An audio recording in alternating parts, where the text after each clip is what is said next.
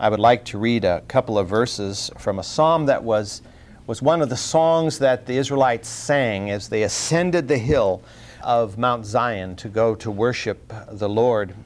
In Psalm 123, we read these words, "To you I lift up my eyes, O you who are enthroned in the heavens. Behold, as the eyes of servants look to the hand of their master, as the eyes of a maid to the hand of her mistress, so our eyes look to the Lord our God, until He shall be gracious to us." Lord, as we turn to You in prayer, we acknowledge that You are gracious to us each and every day. And so our eyes are upon You. You are our heavenly Father. Jesus is our elder brother as well as our Lord. And so our eyes are fixed upon You each and every day, knowing that it is from You that our help comes, that our hope comes, that our sense of purpose is derived. And Lord, as we come before You this morning, we want to acknowledge You, first of all, as our Lord and King, as our teacher, as the one who cares more about us than anyone else in this universe, and knows us better than anyone else, even than we do ourselves. And so, Lord, we put ourselves in Your hands because we trust You.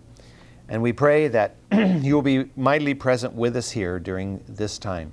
I pray for those members of our class who are away traveling at this time, that You will keep Your hand of protection and blessing upon them and bring them safely back to us. And Lord, I pray that the proclamation of Your word will go forth with strength. We're told in the word that the message of God will not return void as it's proclaimed, as the word of God is actually proclaimed. And so we trust that it will not be void in our hearts, but will be truth by which we will live. In Christ's name, amen. If you'll turn back to 1 Samuel, the 22nd chapter. We'll begin the 22nd chapter today. I'd like to read the first 5 verses to begin with. "So David departed from there, of course, being Gath, where he had fled and acted like a madman after he discovered that they knew who he was. So David departed from Gath, and escaped to the cave of Adullam.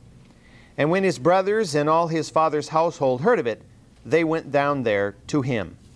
And everyone who was in distress, and everyone who was in debt, and everyone who was discontented, gathered to him, and he became captain over them. Now there were about 400 men with him. And David went from there to Mizpah of Moab. And he said to the king of Moab, Please let my father and mother come and stay with you until I know what God will do for me.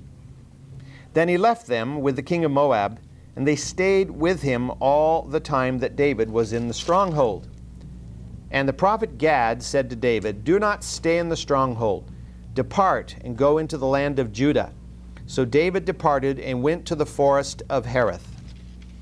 When David fled from Gath, he didn't flee very far. Gath, as I mentioned to you before, this is the site that's believed to be Gath.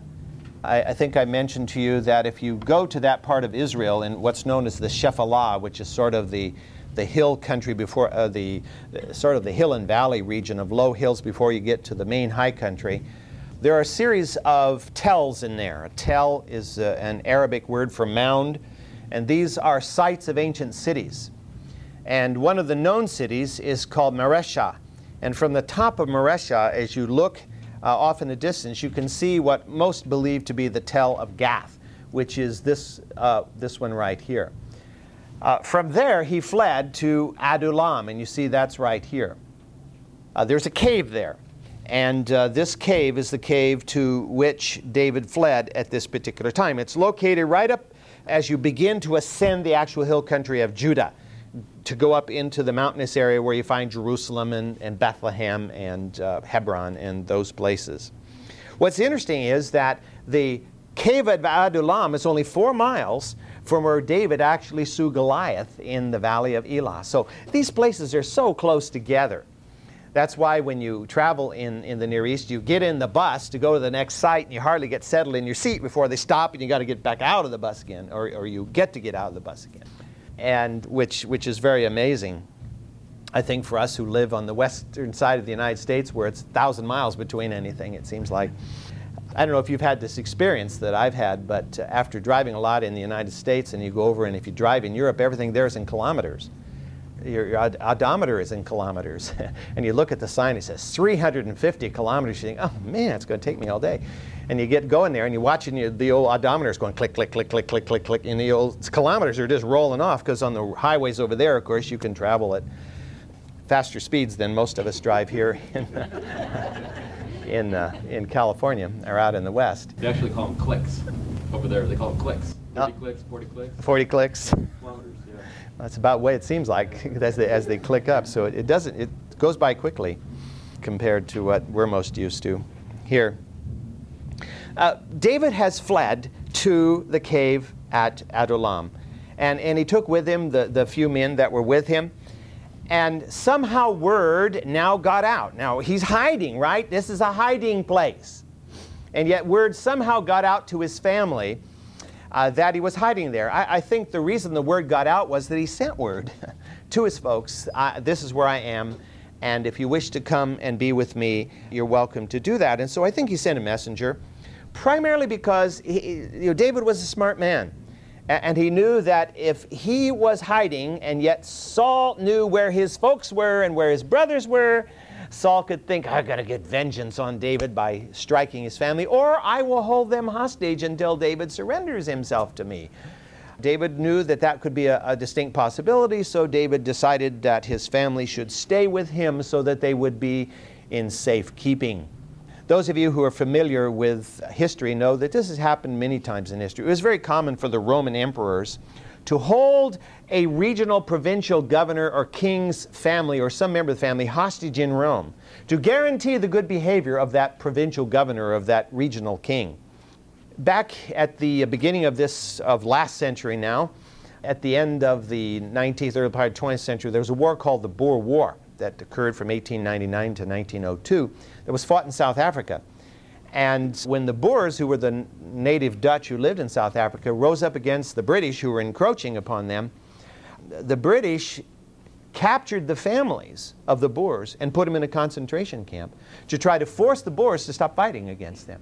So this is a common practice through history. So you can understand why David was very concerned to protect his family here. And it seems very probable that his brothers came to join him now. Were his brothers willing to admit that this younger boy is now the superior to them, at least in his fame and in his fighting skill? Well, we don't know, but I have a feeling that his brothers actually joined the 400 men and were part of the group that were with David. And so David becomes a kind of Robin Hood in some ways. Not that he's out stealing from the rich and giving to the poor, but viewed as someone to whom the discontented could flee and find a welcome and like people in existence. The men who were attracted to David are described in this particular passage. We're told that it included those who were in distress. Now the Hebrew word which is translated distress here generally refers to someone who's experiencing strong external pressures from the outside, not internal depression or something of that nature, but something from the outside that is bringing anguish and oppression into this person's life. So we're talking about some kind of social pressure, economic pressure, political pressure maybe, that causes the person to become discontent and to feel that he is not a part of the community, and so he becomes an outcast in a way. Debtors, we're told, were drawn to him. Debtors were drawn to him. That would, of course, in America today mean that David would draw a very large percentage of the population. In those days, there was no such thing as debt relief. There was no such thing as bankruptcy. You couldn't declare bankruptcy and start all over again and start receiving credit cards again immediately from these nitwit companies. If you couldn't pay your debt, in those days, you lost everything. In fact, you might even lose your freedom. So debt was a very serious thing. Now, usually debt would be incurred if, for example, there was crop loss. Maybe a crop was lost bad. Like right now, you may know that Israel, that whole part of the world, is suffering from extreme drought. The Sea of Galilee has been pulled to the lowest level in recent history. The water aquifers from deep levels are being drained. It's a very serious problem over there. And it's exacerbating the whole situation because Israel is reluctant to give the Palestinians any more than they absolutely have to of the water that's there. And so that's something to pray about. Last Sunday we focused for a moment on praying for the peace of Jerusalem, and certainly a part of praying for the peace of Jerusalem is for God to intervene in crises such as this. 3,000 years ago, there was no such thing as a bank. There was no such thing as a credit card, thankfully. And so debt was not something most people had, as opposed to us today in America, where the vast majority of America. I heard the other day that the average American has $8,000 in credit card debt alone. The average American. I know some Americans who have more than that, unfortunately. But if a person, for example, the breadwinner dies, suddenly the family is really in trouble. So when debt is incurred like that, often it's very difficult to get out of that debt. And so some would just simply flee from the debt, such as those that came to David. In addition, we're told that the discontented came. Literally, the Hebrew is bitter of soul. Those who were bitter of soul, for whatever the reason might be, came to David. They viewed him as an outcast hero, a man after their own hearts. And so they came to join him. How did they know where he was? He didn't put out flyers on the trees saying, hey, I'm at the cave of Adullam. He was hiding in the cave of Adullam. But somehow through the underground grapevine, word got out. And so people came to David there at Adullam. This was a good experience for David, by the way. This was a very good experience for David. Because although David didn't come from a wealthy family, this gave him a chance to understand how many people in the country were hurting and how bad that hurt was. And so by hobnobbing with the down and out, one day when he would become king, this would give him understanding of the pain of those people. And one of the reasons why, you remember later on after he had his affair with Bathsheba, the prophet came along and poked his finger in his nose and told him the story about the wealthy guy who went to the poor guy and demanded his lamb to feed the wealthy guy's guest, and David was enraged. This, of course, comes at least part from this experience that David had. So David became the leader of a rabble army of about 400 men. We don't know how many members of these individuals' families also came to be a part of this, but certainly the 400 men, which for that time in history was a fairly formidable force, because except for large kingdoms, small kingdoms and tribes had very small standing armies, if any standing army. So a 400-man force would be a very definite threat. I think it's important for us to note that David did not raise an army to threaten Saul. David's job was not to threaten Saul. David wanted no harm to come to Saul from his hand, because he has already developed the sense that Saul is God's anointed. It's God's problem to deal with and not his problem. He would not touch Saul personally. But the reason for the individuals was to secure his own safety. But there is no indication in this passage that David recruited any of these 400 men. He didn't send out individuals trying to get people. At least the passage doesn't indicate that. But that these people came of their own accord to join with David, drawn to him because of his fame as a military commander who has been wrongly accused by his king. And most of these people who came were feeling wrongly accused in some way or another, and thus knew the feeling. While David was in the cave at Adullam, in spite of the fact that 400 men gathered to him, he still felt like he was in a very, very difficult situation. We sometimes almost get the feeling that David was a man of invincibility, that he goes around slaying giants with a little rock, and that he was a mighty leader of troops and all of that. And sometimes we don't realize until we start reading the Psalms, of course, that he was a man who was afraid, a man who was very concerned for his future and saw enemies all around him, which were very real enemies, of course. And so many of the Psalms were penned by David, but one psalm in particular seems to have been written while David was in the cave at Adullam. It's the 142nd Psalm. Just picture David now, hiding out in this cave. Saul has on 3 occasions tried to spear him. He has in effect a bounty on his head. And so David says, I cry aloud with my voice to the Lord. I make supplication with my voice to the Lord. I pour out my complaint before him. I declare my trouble before him. You know, I've said this before, and I think you know it, but sometimes it helps to repeat it so that we have a true sense of the fact that God cares for the very smallest of our needs. If you want to complain, complain to God. It doesn't do us much good to complain to each other. But if we complain to God, He understands. And God isn't going to uprate us for complaining about the situation because He is there to hear our cry. When my spirit was overwhelmed within me, you did know my path and the way where I walk. They have hidden a trap for me.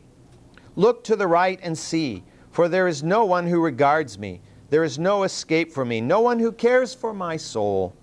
I cried out to you, O Lord, and I said, you are my refuge, my portion in the land of the living. Give heed to my cry, for I am brought very low. Deliver me from my persecutors, for they are too strong for me. Bring my soul out of prison. You know, you think about this. He's in a cave. Although he's voluntarily in that cave, it still seems like a prison to him because he cannot freely travel in the land because he knows he's a hunted man. Bring my soul out of prison so they may give thanks to your name. The righteous will surround me, for you will deal bountifully with me. Notice how he ends it. You know, he gives his complaint to the Lord. He talks about all his problems, but he says, I know you will help me. So if you can just picture David here, now he's hiding in this cave here at the base of the hill country at Adullam. And on the trees around there are wanted posters, so to speak. Not really, but that's the way he felt as he hid there. And of course 400 men, that gives him a little bit of comfort, but he still has to face the wrath of Saul, who commands thousands of men. As I mentioned, David knew that Saul might want to use David's parents. And so even though he had them with him at the cave of Adullam, he did not feel that that was secure enough of a place. So he decides to move his parents completely out of harm's way. As long as they're with him, if he gets involved in a pitched battle, his parents are going to still be in danger. So he's going to move them way out of the way so they will no longer be in any danger, so he can go about his duties without fear on behalf of his parents. And so he decides, we read in the passage, to take his parents to Moab. That's a foreign country, you know. Moab is over here. Moab is a land of people who are pagans and a people, of course, who are cousins of the Israelites, but enemies of the Israelites. And yet David decides to take his parents to Moab and to see if the king of Moab will not harbor them, if he will not grant them temporary asylum. And we think, well, maybe this is part of David's thinking. He's already gone to Gath, you know, the home of Goliath, carrying Goliath's sword, expecting to be welcomed there. So now he's going to go off to Moab, which, of course, was a nation that cursed Israel. Remember, the king of Moab tried to get Balaam to curse Israel. Of course, this is a different king many centuries later. But nevertheless, the attitude is there. He knew, of course, that the Moabites hated Saul. Why did the Moabites hate Saul? Because Saul was organizing and unifying Israel. As long as Israel was disunified, as long as it was just tribal, why the Moabites had a chance to hit here and hit there without serious repercussions. But if Israel's unified, Israel is larger than Moab, both in area and in wealth and in population. And so the Moabites are not happy with Saul. And if the Moabites help David, they understand that they're creating division in Israel. And if they're creating division in Israel, they're weakening their enemy, they think. There's one other reason why. David might have thought that the Moabites would have welcomed his family. And that reason is because of Ruth. Right. His great-grandmother was Ruth the Moabitess. And of course his father, that would be his father's grandmother. And so in effect they have Moabite blood in them. And so the king of Moab might take passion or compassion, pity on him and listen to his story. And so David goes to a place called Mizpah. That's not very helpful because there are many Mizpahs. Mizpah simply means watchtower, and that part of the world is full of watchtowers. If you ever go over there, almost every single vineyard had a watchtower in it, stone tower. People went up to make sure nothing was eating the grapes. And so obviously this isn't very helpful to us, but it's believed that this Mizpah was actually located in or at Kir Moab, or Kir Hareseth, as you see it here, which was the capital of Moab and where the king of Moab would have been in residence. And so David took his folks and his band of 400 men and whoever all were the hangers-on and traveled all the way to Moab, to the capital here, which is located about 20 miles south of the Arnon. The Arnon is the main river here that flows into the east coast of the Dead Sea here. It flows out of the highlands here, the Transjordanian highlands, and of course right now there's hardly any water in it or any of the rivers over there because of the great drought that is occurring right now.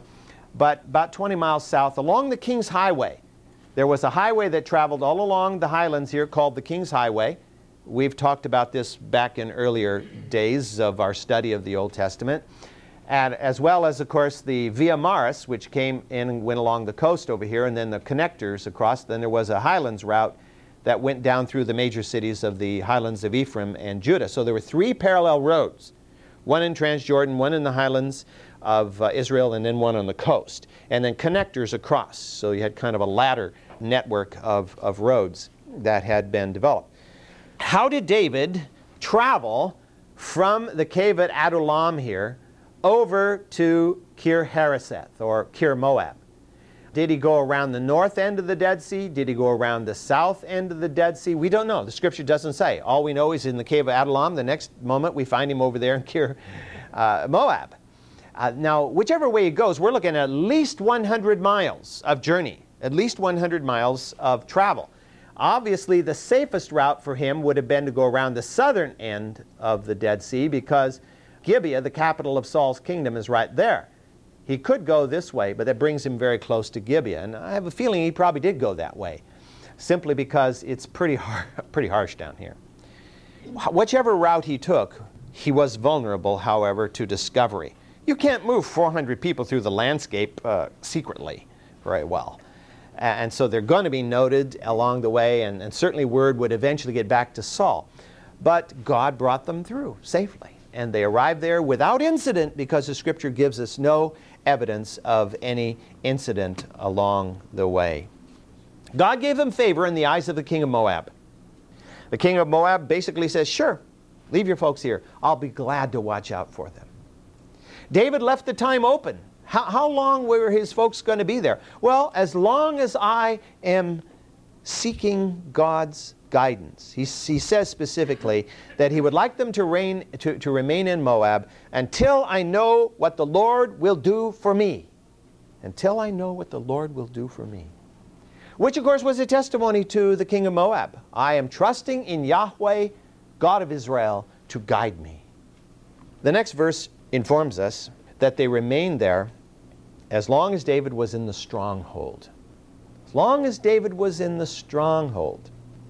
The word translated stronghold here comes from the root mesad. That sound like anything you've heard of before? Mesad? You've heard of Masada, right?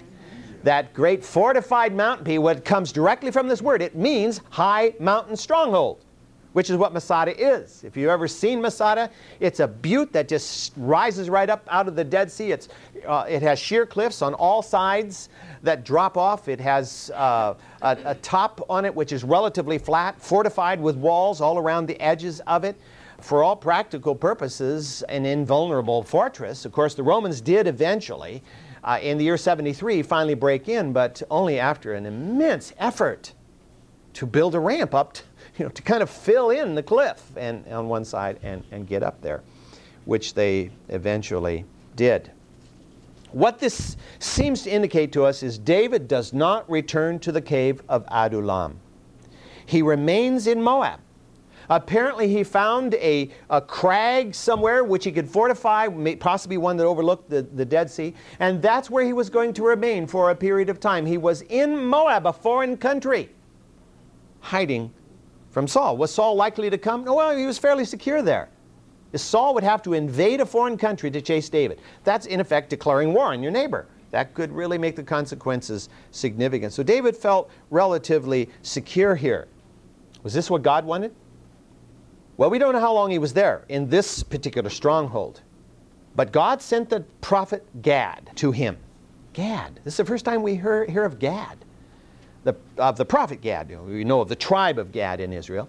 But this is the first time we hear of the prophet Gad. Now, he probably was a member of Samuel's school of the prophets, one of those that was under Samuel's training. And now he is chosen by God, possibly through Samuel's touch upon him. We don't know any of those details, but God sent Gad to David.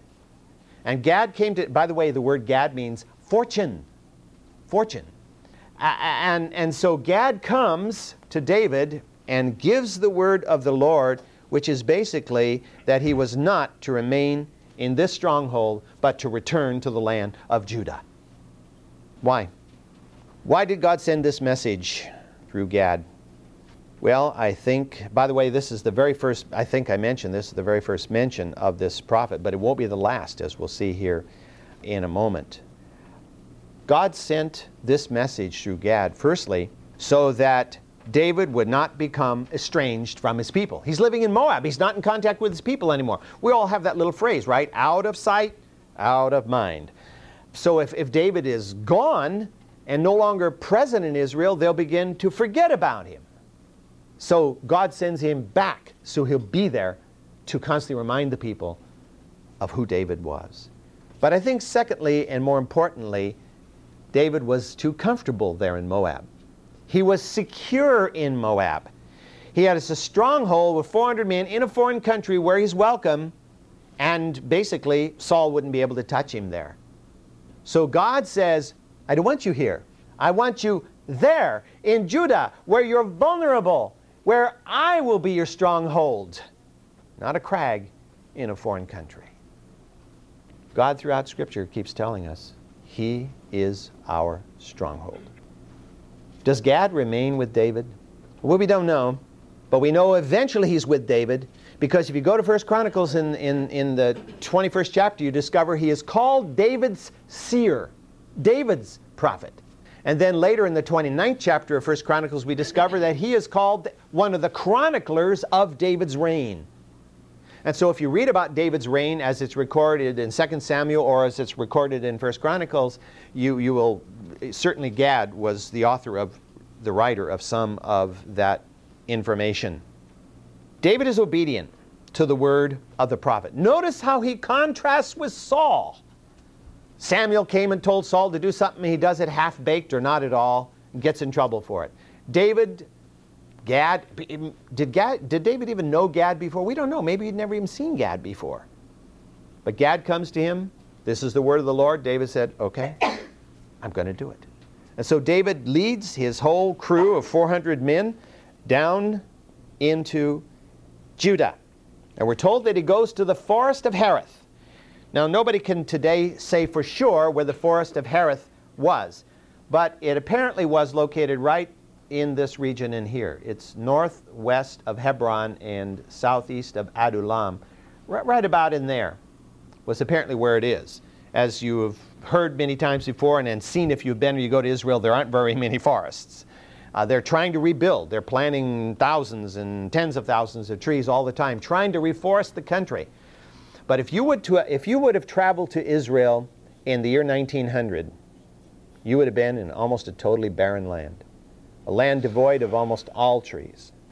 Since the nation of Israel was founded in 1948, they've had a program of trying to replant and reforest the country, because that's the only way you're going to build up water levels in your ground and secure your soil and all the rest of it. And there are some beautiful places of forest today in Israel, but at this time there were lots of forests. There were forests in the hill country of Judah. There were forests in the hill country of Ephraim. In fact, David's son later on, Absalom, will get his hair hung up in trees. You have a hard time getting your hair hung up in trees over there today. Did David take his family with him from Moab when he went back to Judah? I don't think so, because nothing has changed in the condition with Saul. Saul is still out to get him, so I think he probably will leave his parents in Moab for the duration. So what does it mean there in the 4th verse where it says that his parents would be there as long as David was in the stronghold? I think we have to interpret the word stronghold as not referring to a specific place, but a condition. A condition of David's being pursued by Saul and constantly finding a hiding place somewhere. Whether it be in the cave of Adullam, a crag in Moab, the wilderness of En-gedi, or the forest of Hereth, wherever David was, that was his stronghold. And so he was always in the stronghold until Saul finally is killed. And then he is free and no longer pursued. And then his parents could leave Moab. I believe that's probably the way we need to understand that verse. Most poignantly of all, David became keenly aware, I think, as a result of Gad's proclamation and of his obedience to Gad's message, that the only impregnable fortress, stronghold, was Yahweh himself. Using the same Hebrew word for stronghold that we find in this particular chapter, David wrote in Psalm 31, verse 2, "Incline your ear to me, rescue me quickly, be to me a rock of strength, a stronghold to save me." You'll find often in the Psalms, stronghold and rock are juxtaposed. And that's because the word stronghold almost always means a mountaintop fortress or crag. And when he says rock, that's a synonym in effect. In his other references to the word stronghold, if you go through several of David's Psalms, you'll find stronghold shows up many times. In almost all those other instances, he uses a different Hebrew word, but one that has essentially the same meaning, and that is mountain fortress. When we feel threatened, when we feel attacked by or in our circumstances, whether it be from a situation at work or a situation within our family or even a situation within the church, when we feel as if the enemy is upon us, I think we can relate to David's concepts of stronghold as he saw them himself. Let me read a couple of verses from the 59th Psalm. Psalm 59, at the end of the Psalm, verses 16 and 17, we read these words, "But as for me, I shall sing of your strength. Yes, I shall joyfully sing of your loving kindness in the morning. For you have been my stronghold, my fortress, my mighty tower, and a refuge in the day of my distress. O my strength, I will sing praises to you. For God is my stronghold, the God who shows me loving kindness." Powerful message that David would learn, and a message that would serve him throughout his 40-year reign over Israel. That would come, of course, and we study that in the book of 2 Samuel. Reading on at verse 6 in 1 Samuel chapter 22. "Then Saul heard that David and the men who were with him had been discovered. Now Saul was sitting in Gibeah under the tamarisk tree on the height with his spear in his hand, and all his servants were standing around him. And Saul said to his servants who stood around him, 'Hear now, O Benjamites, will the son of Jesse also give all of you fields and vineyards? Will he make you all commanders of thousands and commanders of hundreds? For all of you have conspired against me, so that there is no one who discloses to me when my son makes a covenant with the son of Jesse. And there is none of you who is sorry for me or discloses to me that my son has stirred up my servant against me to lie in ambush, as it is this day.' Then Doeg the Edomite, who was standing by the servants of Saul, answered and said, 'I saw the son of Jesse coming to Nob to Ahimelech the son of Ahitub. And he inquired of the Lord for him, gave him provisions, and gave him the sword of Goliath the Philistine.'" The first sentence of this particular passage gives us the reason for the meeting that is described. I think, you can, as you read that passage, you can almost get a feeling that Saul just was hanging out and some of his guys were hanging out with him on some hill. We're looking at a formal meeting here. This is not just an accidental one afternoon, didn't know what else to do. They were sitting on a hill. Someone had brought word to Saul concerning the whereabouts of David. Probably saying, well, David is, we don't know the time frame exactly here. David is over in Moab, or David is in the forest of Hereth, but we don't know exactly where, but we know he's over there somewhere. And so Saul assembles his council. When the word servants is used, we cannot understand this word as, the guy who comes and polishes your shoes or serves your lunch or something like that, a butler or something. We're talking about his counselors, the commanders of his army, the leading men of the royal government under Saul. We're looking at a hilltop that was either inside the walls of Gibeah or immediately outside the walls of Gibeah. Gibeah was a pretty small town, so I have a feeling it was just outside the walls of Gibeah, where it would be better anyway to be outside the walls having this particular meeting. And it says in the passage that they were under the tamarisk on the height. Now, generally speaking, when the possessive is used there, or the definite article is used there, the tamarisk and the height, it's referring to one that everybody would know about, not just a tree on a hill someplace, but under this particular tamarisk tree on this particular hill, so that everybody understood, oh, that's where the king holds his royal council. That's where he has his royal counselor meetings. So everybody would understand that that's the official meeting place. There was no palace. There was no royal palace built, so there's no place where Saul could meet with his counselors and have enough room for them all and have security, where everybody and his brother wasn't hearing what was going on. And so an outdoor meeting on a hilltop where his men were all there and it could be seen who was nearby would be the most secure place for him to hold his meeting with his counselors.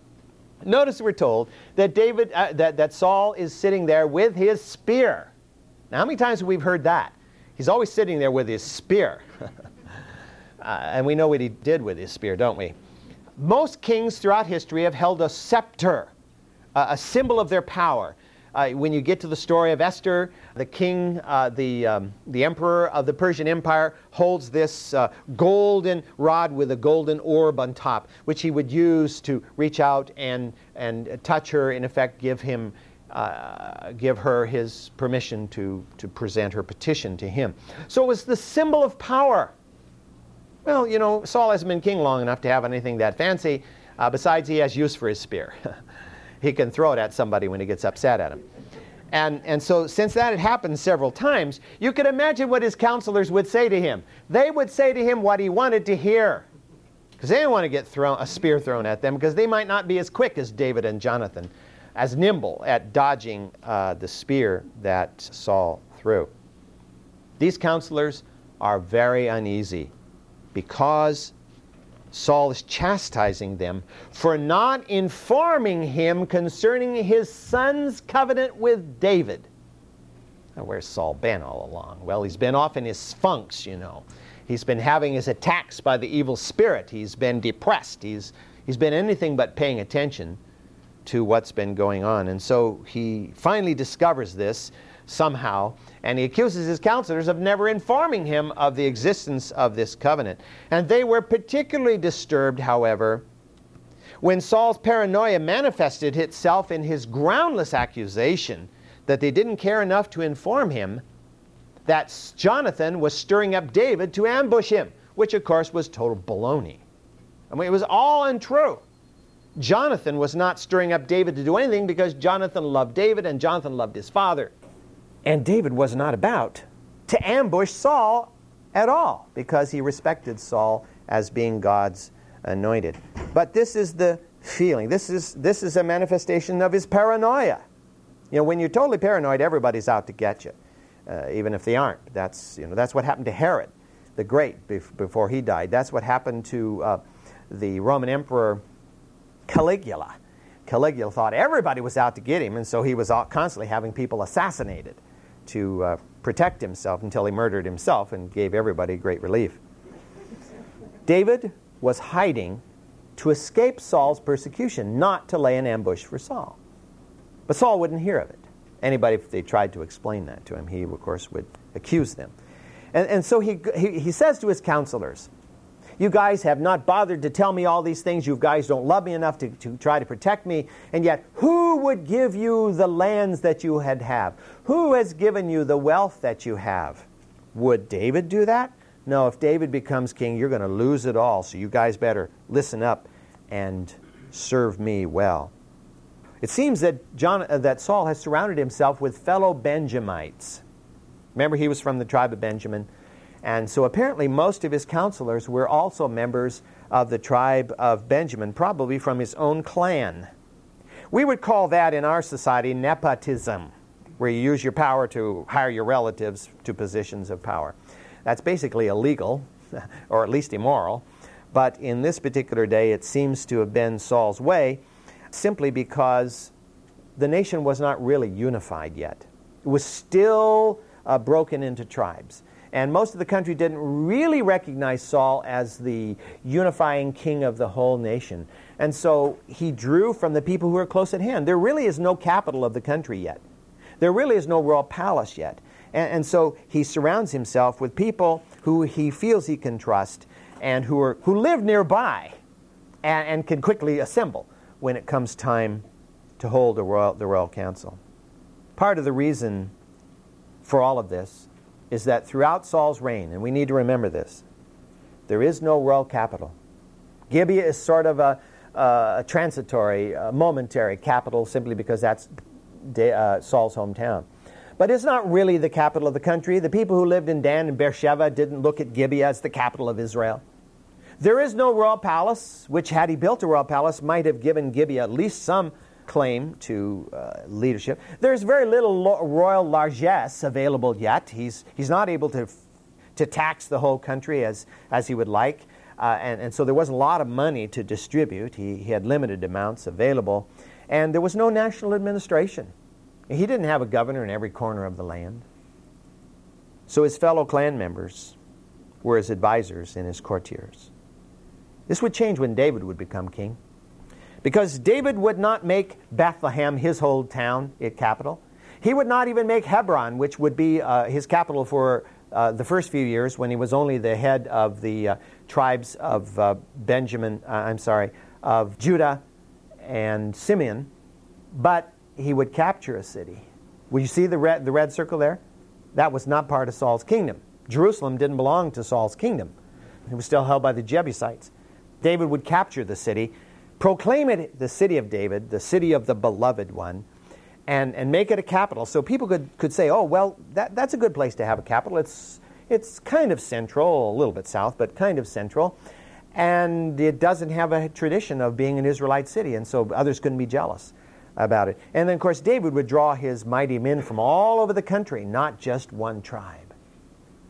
After Saul voiced his accusations against his advisors, the first one to respond was a non-Benjamite. In fact, he was a non-Israelite. He was Doeg, the Edomite. And of course, Edom, remember, is way down here. It's even further away from Israel than Moab. It was as pagan and foreign to Israel as was Moab. Edomites, of course, were also related to the Israelites because they're descendants of Esau, as Moab was the descendant of Lot. And so you have this connection, but they hated Israel. So what is he doing here? He's been hired by Saul as the chief shepherd, which of course was more than just being, head sheep catcher. He held a significant political position there. He sees this as an opportunity to ingratiate himself with the king and maybe to get advancement over some of the Benjamites. And so he squeals. He says that while he was at Nob, he saw Ahimelech the priest seek the Lord on David's behalf, give him provisions and give him the sword of Goliath.